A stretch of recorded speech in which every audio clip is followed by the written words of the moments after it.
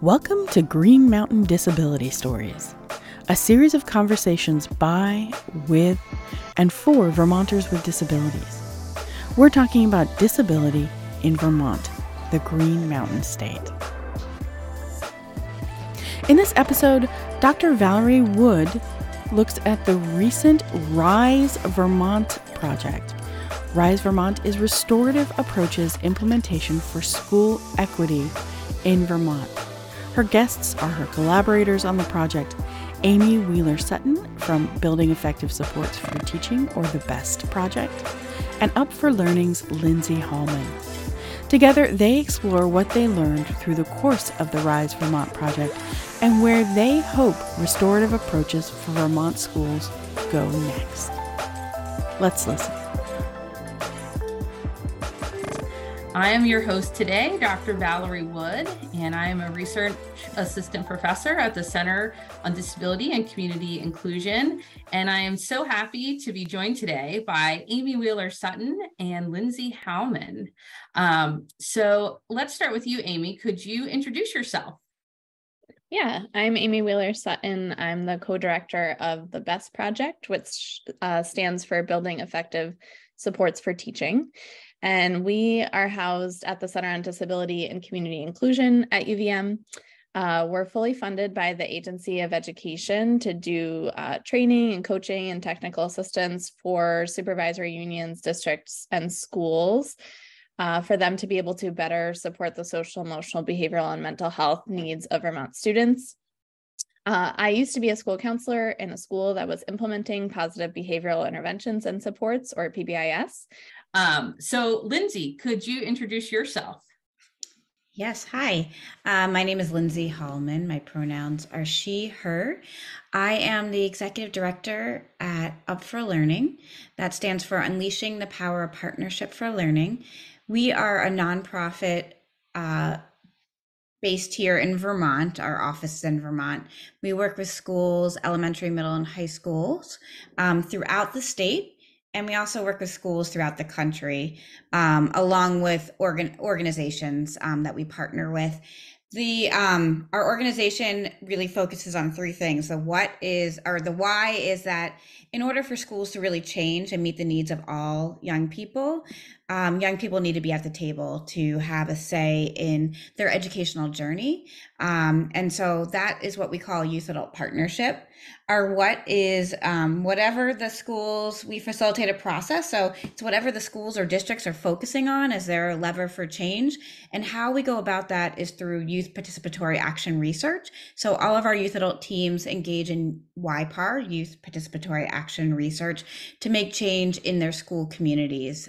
And our office is in Montpelier, but we work, like I said, throughout the state and throughout the country. And a lot of our work is focused on the social emotional components of schools, the climate and culture. And we do a lot of work that is focused on restorative approaches within the school setting, but bringing youth and adults together to understand what that means to transform a school that really is restorative. Thank you both for those introductions to your work and a little bit about who you are as people leading that work. I just want to take a moment to express appreciation as we've had the opportunity to work together. I've really learned a lot from both of your teams about thinking about what does youth adult partnership look like and how we can be infusing more of that in the different efforts that are happening around the state in different areas.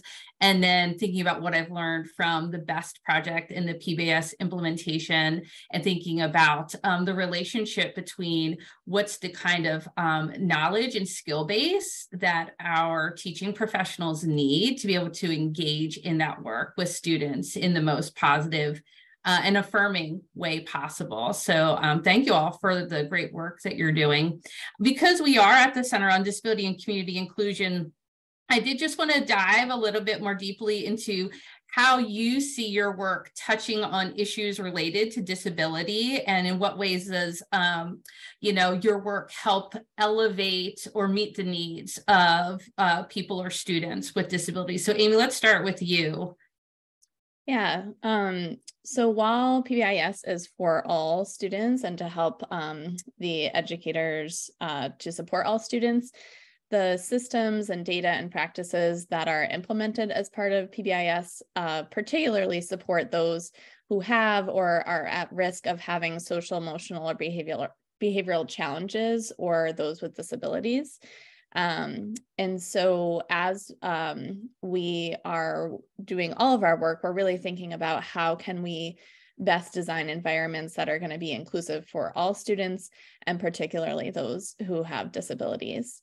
And thinking about our, connection with Lindsay's work and with her sort of approaches, as we've kind of evolved over the past few years, we're really thinking about how we can infuse restorative principles into all of the training and coaching that we do, and really thinking about how student and staff and family voice can be elevated and at the forefront of what we're doing, so that things are being done with others rather than to or for them. We also help schools think about the alignment and integration. Like you mentioned, there's a lot going on in schools right now, lots of different efforts and projects and work, and thinking about how all of those can be aligned. Great, thank you. You shared a lot. There's a lot to unpack there, and you're starting to touch on some of the work we did together. But before we dive more deeply in that, Lindsay, could you just talk a little bit about UP's role in helping to meet the needs of people and students with disabilities?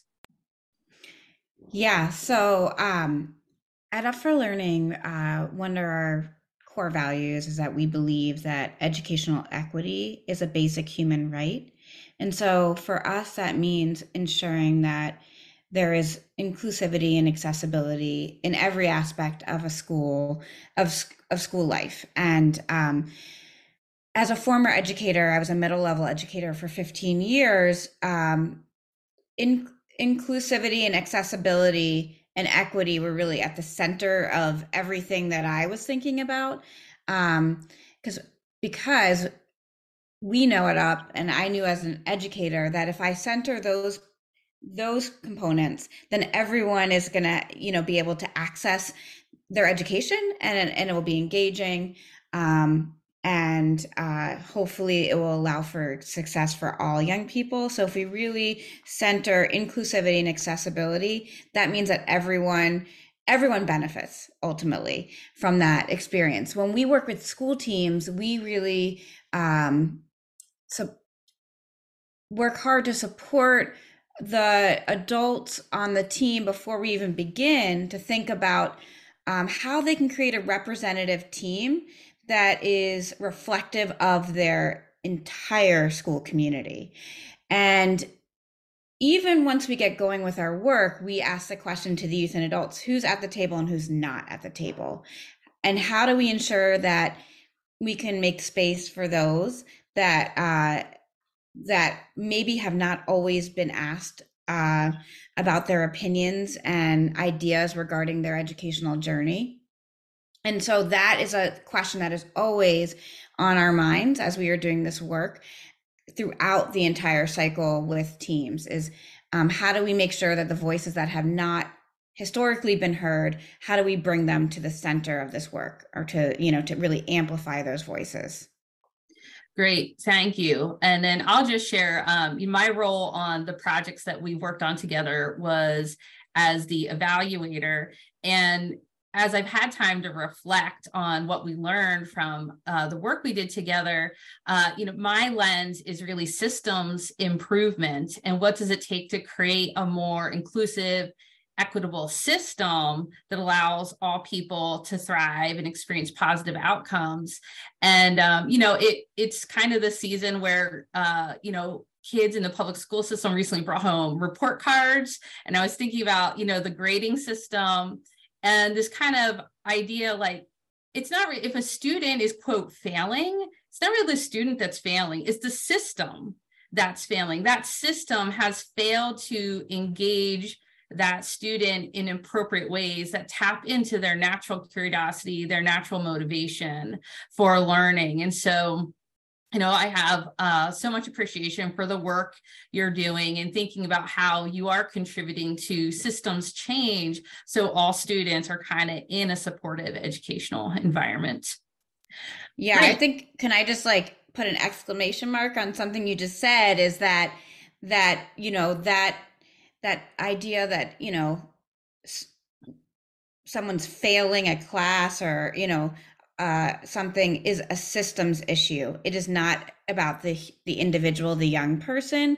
And yet at the same time, our young people are receiving those messages, and therefore they are then holding that piece, which is so much bigger. It should be so much bigger, than them feeling that they, either shame or failure or frustration or whatever those feelings are. That's then what we see as a reaction to the system, right? So what we're trying to do as a team is change that, so that those kinds of, that we understand what are the things that need to happen in a system in order for young people to not ever feel that they are a failure, because really that is the report card for the system. Thank you. Yeah. And for the viewing and listening audience, I think they're getting a sense of how our different philosophical approaches are really complementary, and we're all kind of pushing the system in a similar direction. But let's kind of bring it specifically to the RISE VT project. So that is an acronym, which stands for the Restorative Approaches Implementation for School Equity in Vermont. So the acronym, the approaches, was not capitalized, which from a grammatical perspective was maybe not great, but we wanted an acronym that would make sense for us. And let's do a little jargon busting just to level set for the audience. So Lindsay, I'd love it if you start off and I'll ask this question of both of you, because I think you both have slightly different things to add here. How would you define restorative approaches? Yeah, it's a great question. So restorative approaches, sometimes people hear restorative justice, restorative practices. I like to think of it under the umbrella of restorative approaches, because it is an approach. It's a paradigm shift. It's a philosophical shift of the ways in which we go about how I would say our daily life, but when we're thinking about the educational system, it's a real shift in how we approach everything from behavior to relationships to curriculum to policies to the structures and schedules. So when we kind of take this like new way of looking at a school from a restorative lens, where it's about this concept, as Amy shared earlier, this concept of with instead of doing to and for, we look at it with a new framework. That what would it look like to develop really strong relationships where people feel like they are in community with one another, so that they are in a community that cares about them, that knows their name, face, values, and stories. And then from there, what happens when we have conflict or make mistakes in communities? How do we support young people and adults in school communities in thinking about what happened and the impact it has on community, that ripple effect, and what they can do to make things right, or make things or to move forward. And then it's also about looking at our practices. Is the way in which we go about teaching, is that a restorative way? Are we doing it with young people, or are we doing it to and for young people? Our policies, are they about to and for and kind of punitive and following, being compliant? Or are we asking young people to develop the skills to have agency, to feel empowered, to understand how they can access an engaging education? So sometimes I think restorative approaches gets lumped with like restorative justice, but that's just one element of it, is around like, how do we create different systems around what we might call like discipline, that really center relationships, that center a young person repairing relationships with themselves, with others in their community, But it's so much more than that too. It's not just about when things go wrong. It's about really kind of looking at a school through a very different lens. And what would happen if every step along the way, it was about seeing each other as full humans and centering relationships and getting to understand what each of us bring as strengths, but what are our challenges and opportunities for growth, and supporting one another in that way. I'll pass it over to Amy to add to that definition because that was a lot. Yeah, I don't know if there's anything to add. But for us, I really think about, a whole school approach that's really taking a proactive,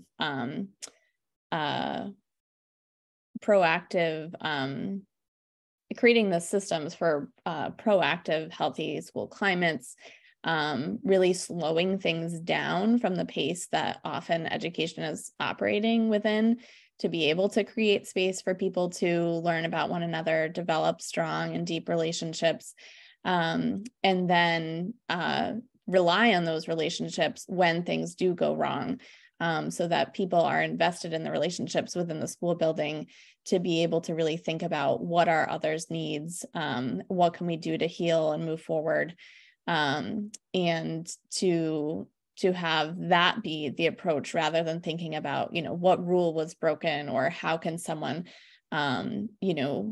be punished or have a consequence for when something goes wrong, but rather think about how can we work together to identify the needs and the harm to be able to heal and move forward together.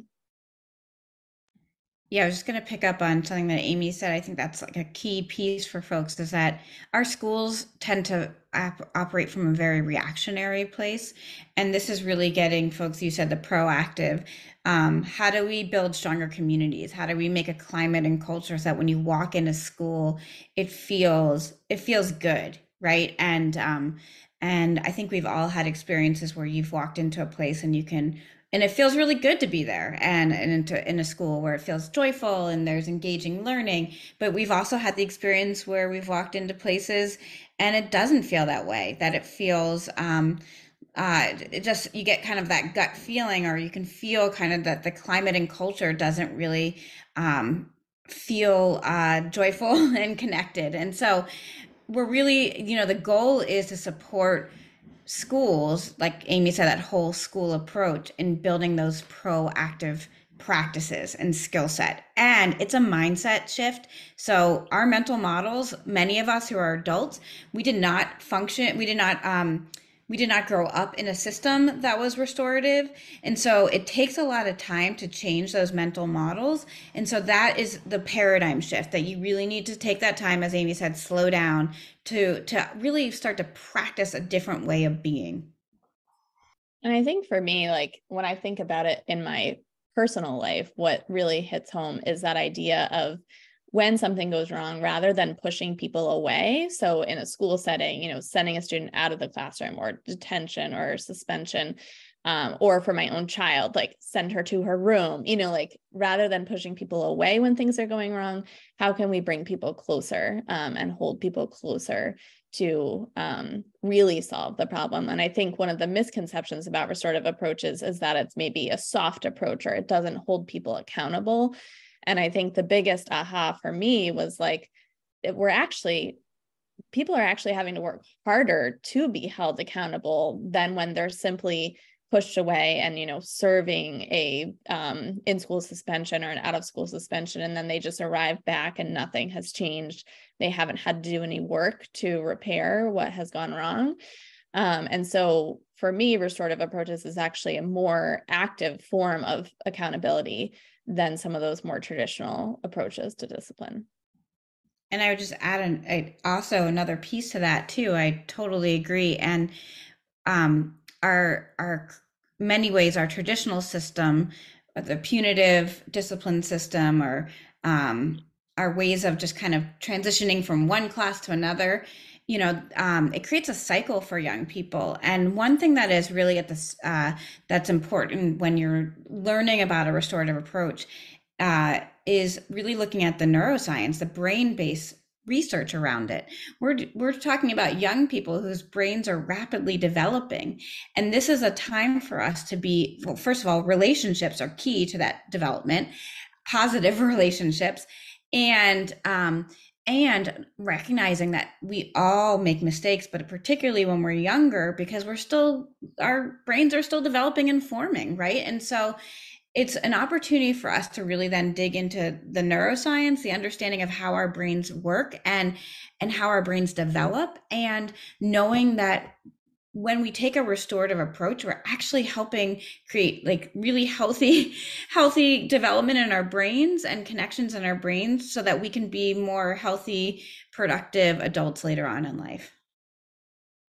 Yeah, I appreciate what you both shared. And it makes me think about the idea that as you're going through school, like from an academic standpoint, you're learning something new, and you practice new math problems, you practice dissecting new pieces of literature, and it's expected that you make mistakes, right? You're not going to get 100% on the test without that practice. And so when I think about what you both shared, it's like socially and emotionally, restorative approaches has that same frame of reference that young people will make mistakes. They should be allowed to make mistakes. But what is the response to those mistakes? Is it very punitive and kind of saying, okay, well, you broke a rule? And sometimes, the rules are very subjective. And they're very like culture bound. And so some students, that are coming from different cultures may not even be aware of a rule, or they may not buy into the value of that rule. And so I really appreciate that restorative approaches allows for that dialogue and that conversation to understand the different points of view.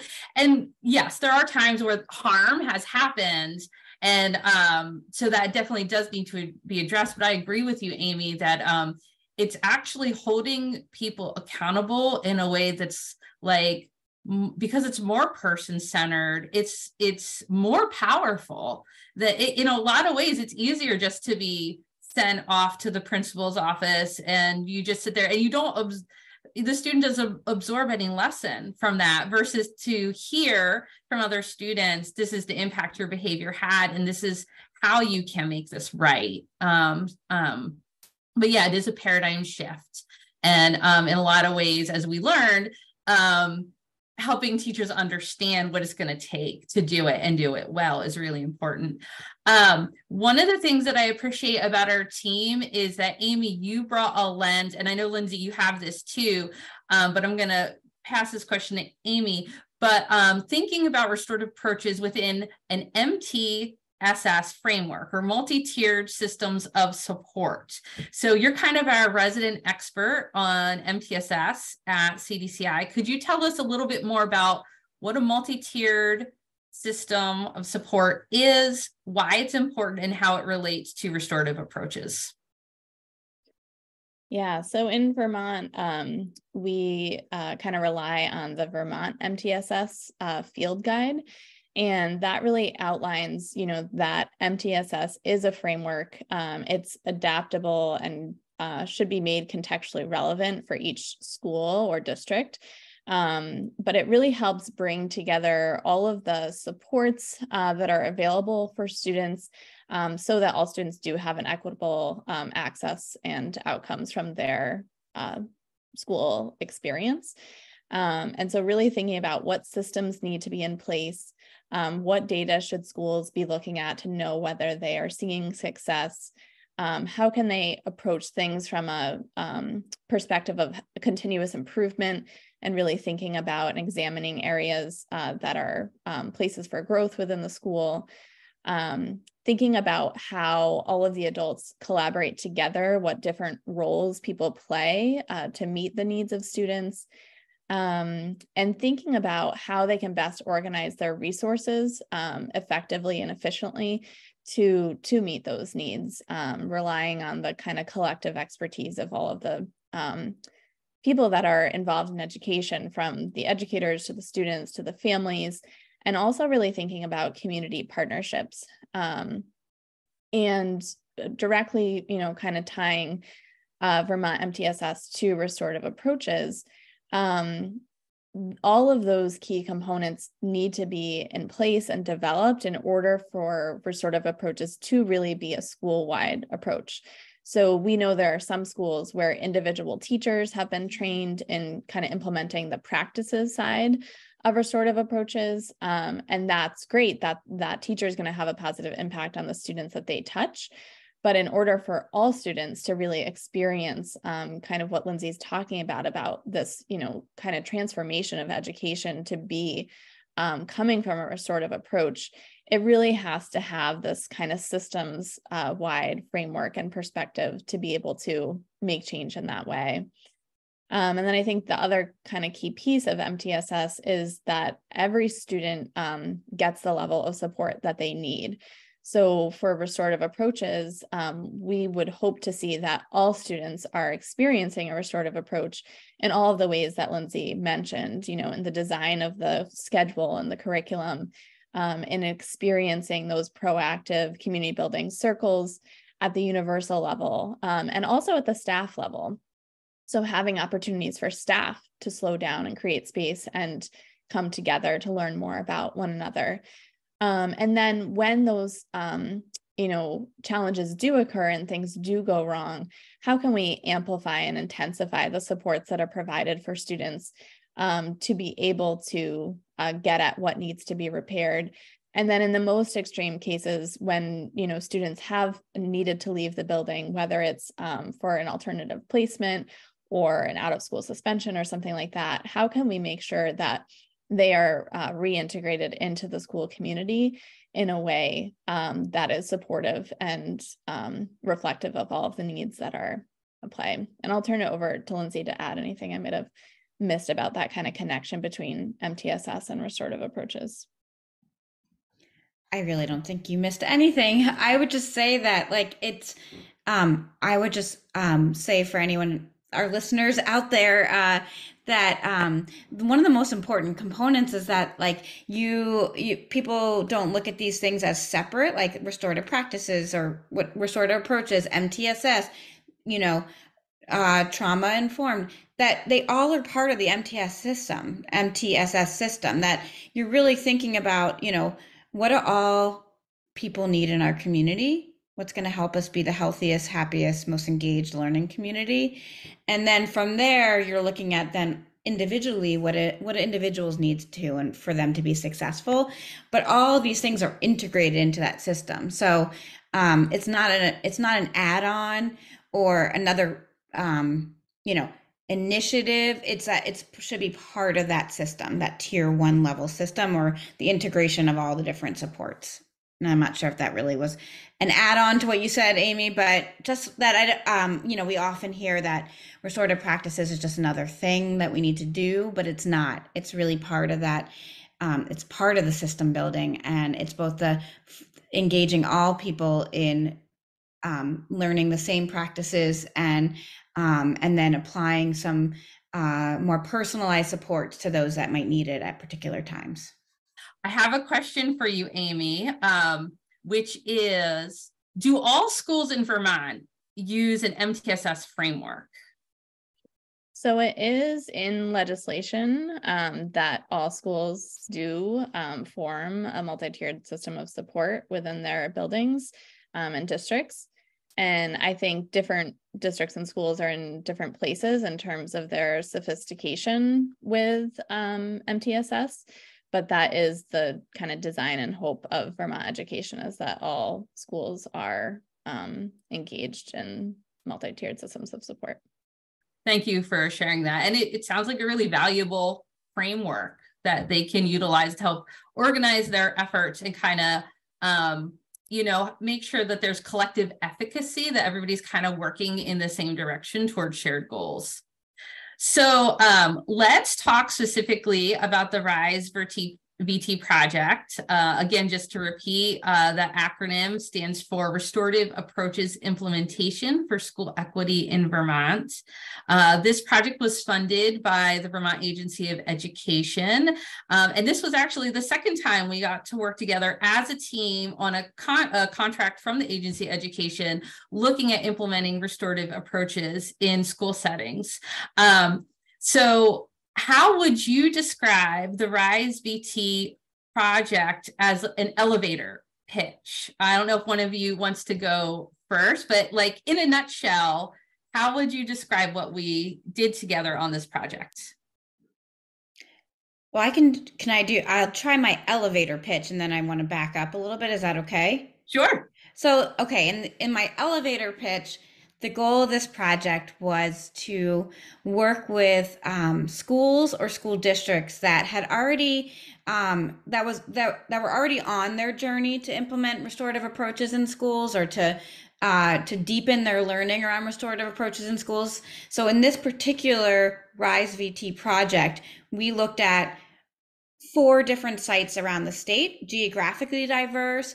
We had an elementary school, we had a K-12, we had a middle high school, and we had a large system, and pre-K-12, Burlington School District. And the goal was to take each site where they are, partner them with a coach from the Restorative Approaches Collaborative that I'll get to in a moment, and then and support them, kind of not taking them back, but kind of assessing where they are. What have we done so far? Where are we at? What are our goals?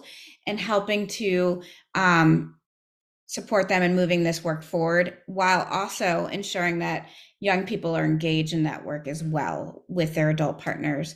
There was also, as part of this project, we recognized that we were only working very closely with 4 sites, and that there's a lot of different levels of understanding around restorative approaches in Vermont. So from that understanding, we recognize the importance of creating a learning module, which is really an incredible body of work that takes schools that are maybe newer to the journey on their own learning experience to understand kind of what are restorative approaches in schools and what do we need in order to get our structures and systems in place to support this.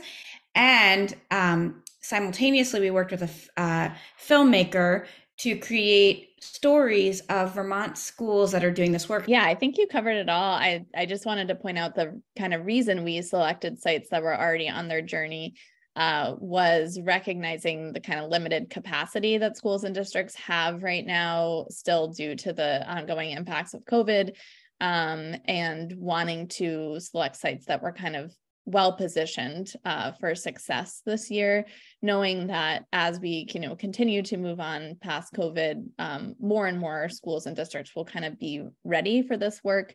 And so we positioned those modules to be available as schools are starting to explore and look at their own implementation and the prospects in their school to be able to utilize those resources that kind of live beyond the time frame of this grant. And then we also formed a community of practice with the 4 sites so that they could come together throughout the year to learn from one another and talk about any challenges, and also develop some shared understanding through content delivery of some maybe new practices they weren't aware of, or new tools to help them grow in their work. Great. Yeah, thank you for adding that. So just to summarize, the Rise VT project, we had the 4 different sites that we were working with. They had teams that we were working with to engage in this work. We connected them. Many of them already had coaches that they were connected to your point. If they didn't, we connected them to a coach. They were part of a community of practice where we pulled them together to learn from each other. There was the videography and documentation work that was happening that helped them have a story of their school and their journey that can be part of a showcase of this work in Vermont for their own learning, also for the larger community viewing. And we have the modules. So those are the different components of the project. And so now that you've had some time to reflect on the work together, what did we learn? What would you want to highlight for those that are viewing or listening in terms of what we learned from the project together? You can go first. Go ahead, Amy. I think the community of practice element was probably the most difficult this time. And I think a piece of that was related to having those communities of practice be held virtually and amidst a time in school where there are a lot of staff shortages, shortage of substitutes to be able to cover for staff to be able to attend certain professional learning events. And just kind of limited bandwidth to be able to be thinking about this work. And I think there's a yearning to connect with other schools who are doing this work, and also that kind of maybe put on the back burner when other needs are arising as more pressing. So I think that was a learning for us, and something we would, keep in mind moving forward, that in-person connection is really important, and staff are pulled in a lot of different directions right now that make both in-person and virtual professional learning challenging, which I think caused the schools to really rely on their coach and those coaching supports. So I'm glad that we kind of foresaw that and kind of amplified the importance of coaching and put some more resources toward coaching than we did the last time, so that schools did have the time to engage more deeply with a coach and to be able to utilize that coach however made sense for their school. So some of the coaches led in-service training, some of the coaches facilitated circles with students, and so they were able to kind of design how they were going to use that coach most effectively.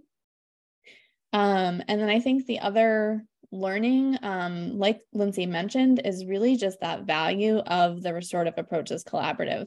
So we really leaned on different members to be able to provide different knowledge and skills and supports throughout this project.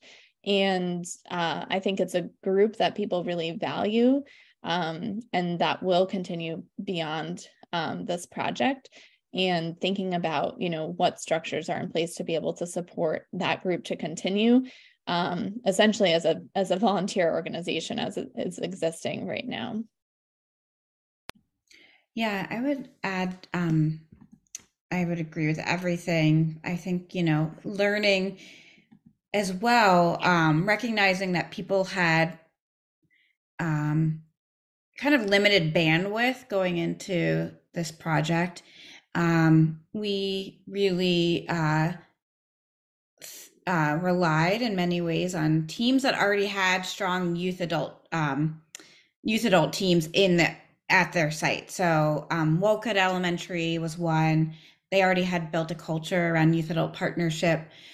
Proctor Junior Senior High School in Proctor, and then Burlington School District, and Burlington School District being the very large district. Proctor, like I said, small, Rutland County middle high school, and then Twinfield, which is a pre-K 12. All the sites already had some level of understanding of what it means to partner with young people in this work, and were very open to that. And many of the schools, many of the sites also had strong youth adult teams already that were engaged in work. So they were, it just really enhanced the work that they were doing, and also allowed them to move to action quicker, and I think that pairing of Community Justice Center staff with other members of the Restorative Approaches Collaborative was a very powerful model. And what we've noticed as a success is that in many of the sites, those relationships continue beyond the funding from the AOE. So now the schools continue to do work. They're finding creative ways to seek resources to continue that work with their youth adult teams, because they're recognizing the power of having young people engage in the thinking about planning and implementation of restorative approaches. Thank you for sharing, Lindsay and Amy. I'll just add a reflection that one of the learnings I took away is we really mean it when we say to do this work well.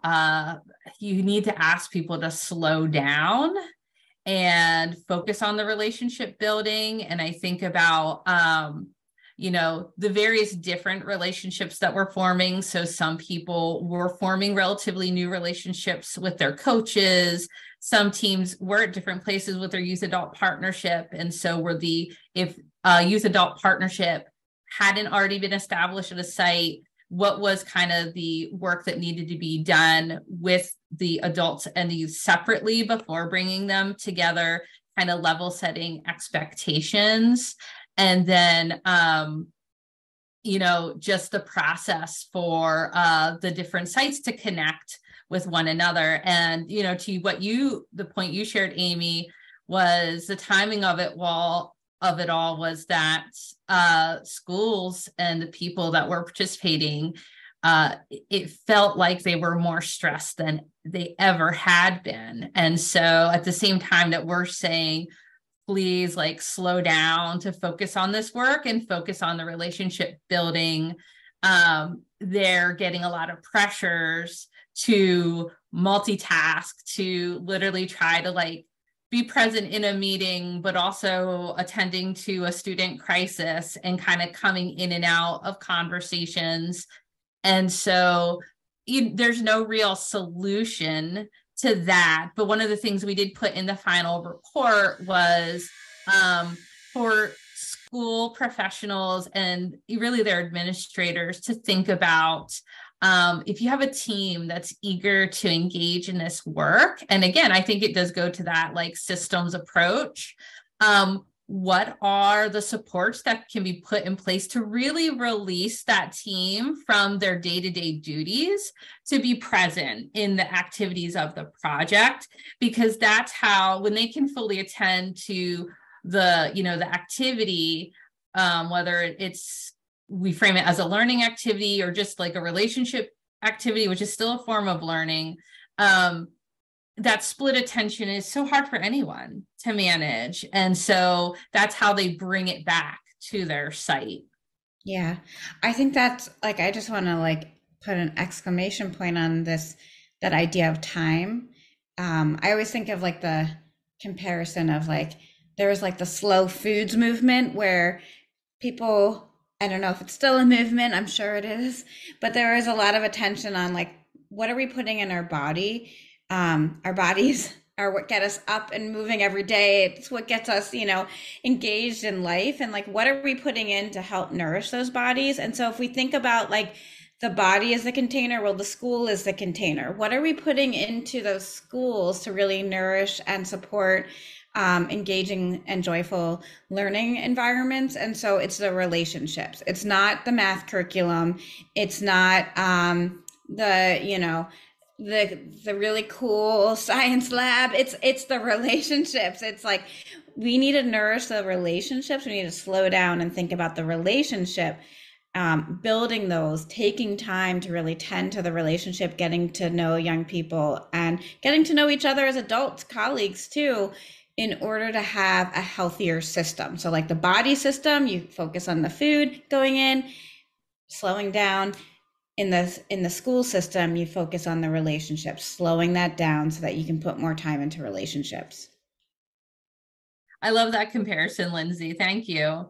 And I think it leads nicely into our next question, which is, what was the most surprising thing you learned from this project? And it could be a personal reflection, or it could be something related to the outcomes we looked at. So it's meant to be a broad question. What's the most surprising thing you learned?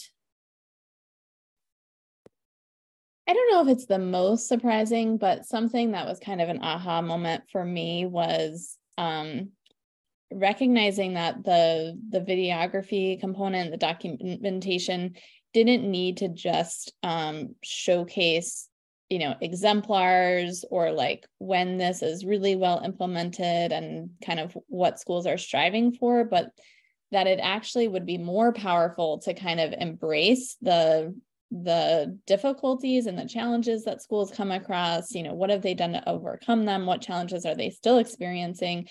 And give that kind of full picture rather than kind of presenting a rosy image of, a perfect implementation, which doesn't exist. And I think that our videographer, Ned, was really able to get at that and to be able to kind of show both some really great successes and also where the kind of pain points are.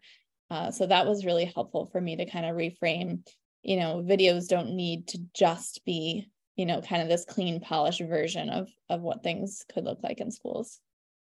So I was wondering, what do you both see as some of the wider implications of this work together? What do you see as some of the real world impacts?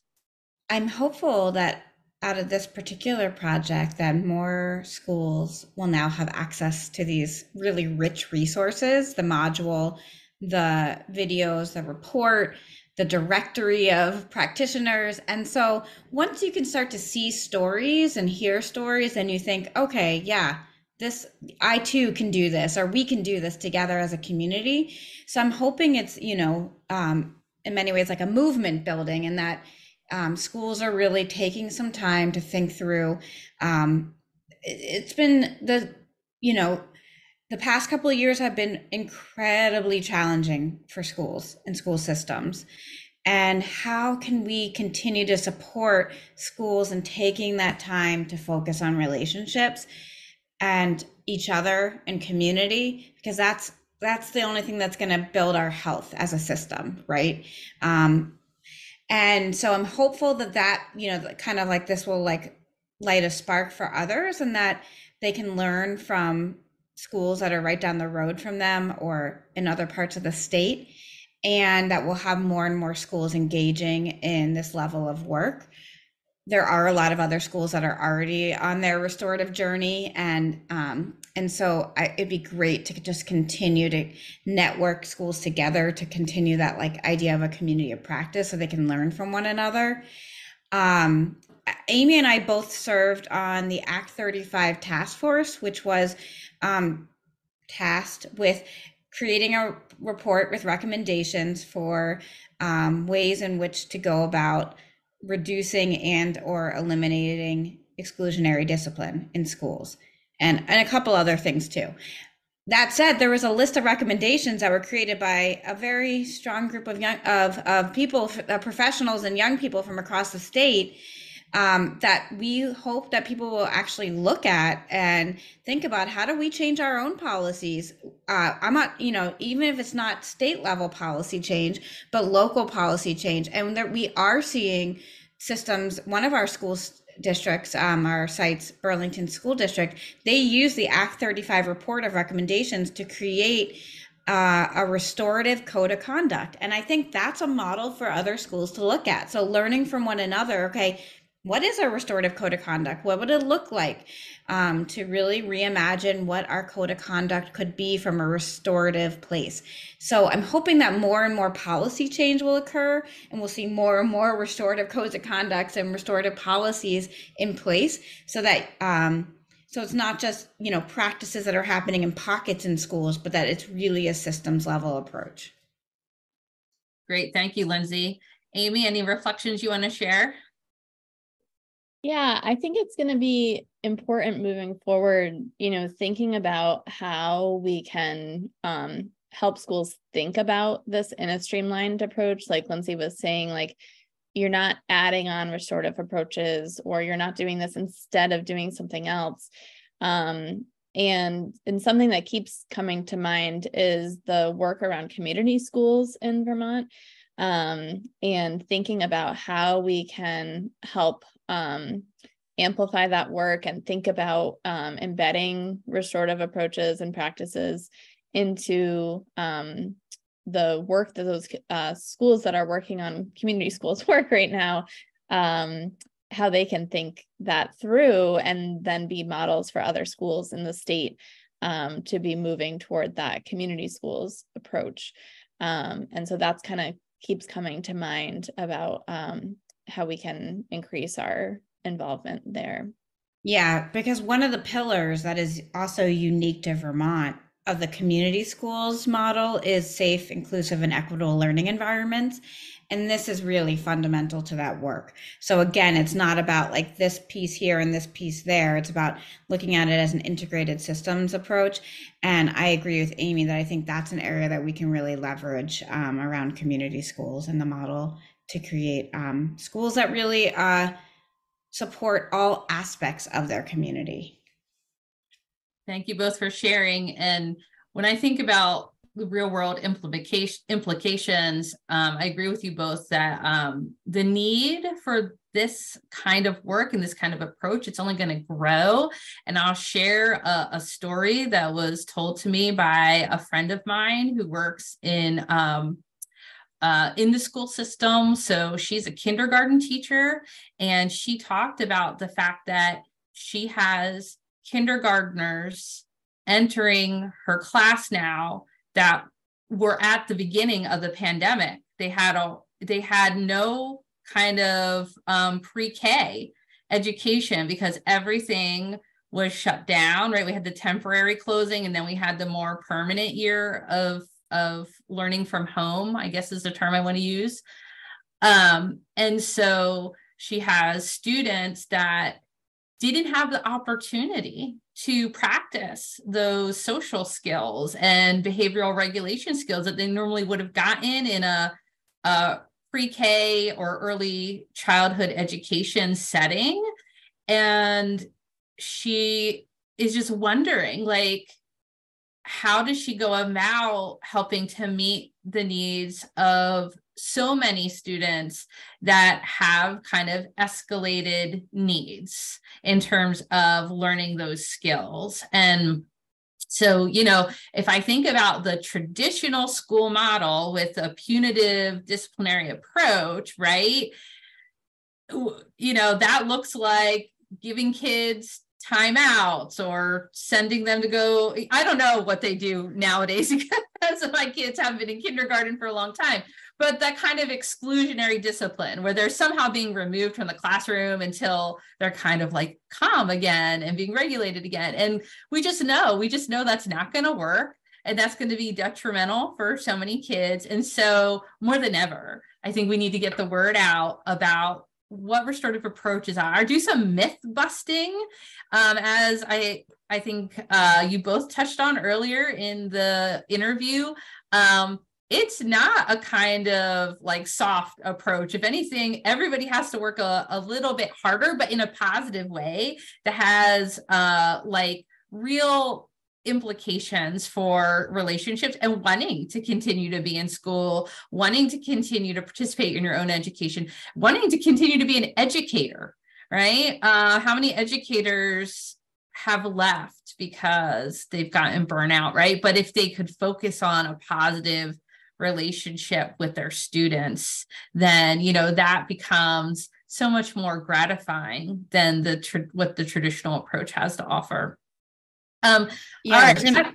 I was just going to say one thing. It goes back to what I said earlier about developmental stage and brain development, is that I think it's easy sometimes as adults to maybe forget that the social emotional development that our young people have missed over the past 2 years is extraordinary. It's like, multiply it by 10, that's how much development, they missed. And so again, going back to slowing down and perhaps really then thinking about, okay, if this was what was missed, we need to teach these skills. These are skills that need to be taught. We don't just learn how to sit in a circle together and pass something around or not talk out of, when someone else is talking, and to listen deeply to one another. These are skills that we must practice. They're lifelong skills. They're probably the most important, valuable skills that if we take time right now to really think about, how do we work together? How do we collaborate? How do we build a community that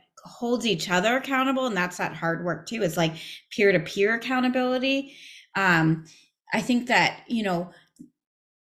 that's going to pay off so much more down the road if we can just kind of take a step back and say, like, what is missing right now? What have our young people missed in their development just because of the nature of our of our world right now, and let's take some time to really learn and practice those skills so that they can be successful human beings. Yes, I exclamation point on that too, Lindsay. And so if we do a little visioning towards that future that we want to imagine together, thinking big, what are your hopes and dreams for restorative approaches in our state? I mean, broadly, I would hope that all schools and districts are moving towards transforming their learning environments to be taking a restorative approach and to be really keeping relationships at the center and understanding what that truly means. And I think what's going to get us there is a really sustained focus on this work. I think what we've struggled with the past few years is kind of, fits and spurts. Is that the phrase? That's right.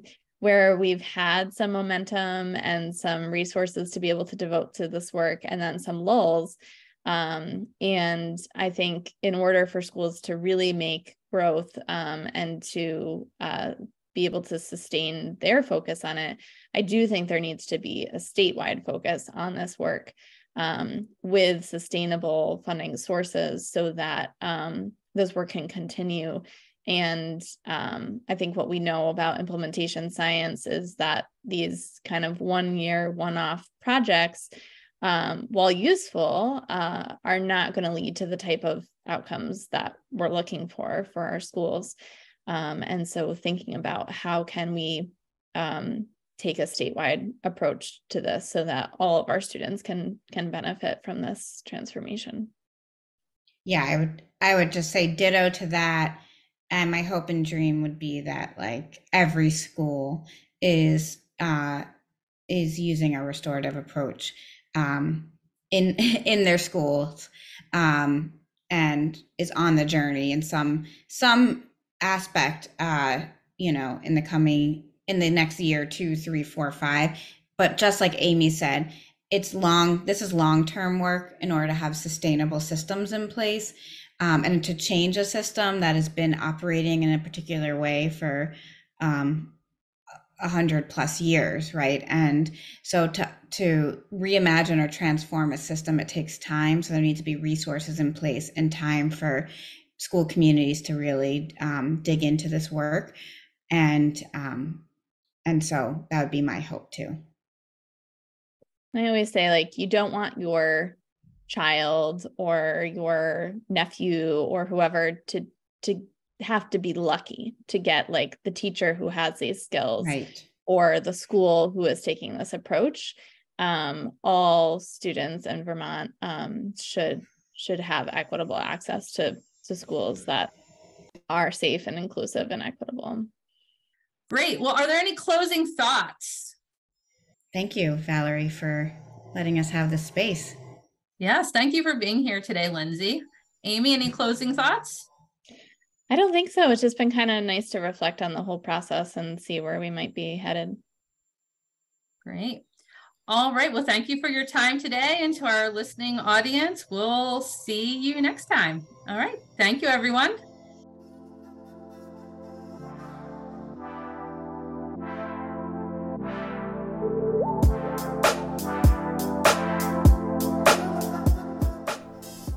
You've been listening to Green Mountain Disability Stories, a series of conversations by, with, and for Vermonters with disabilities. We've been talking and listening to experiences with disability in Vermont, the Green Mountain State. The music for our show is by Soul June, an audio library release. This show is a production of the Center on Disability and Community Inclusion at the University of Vermont. You can find out more about the center by visiting go.uvm.edu/CDCI. Thanks for listening.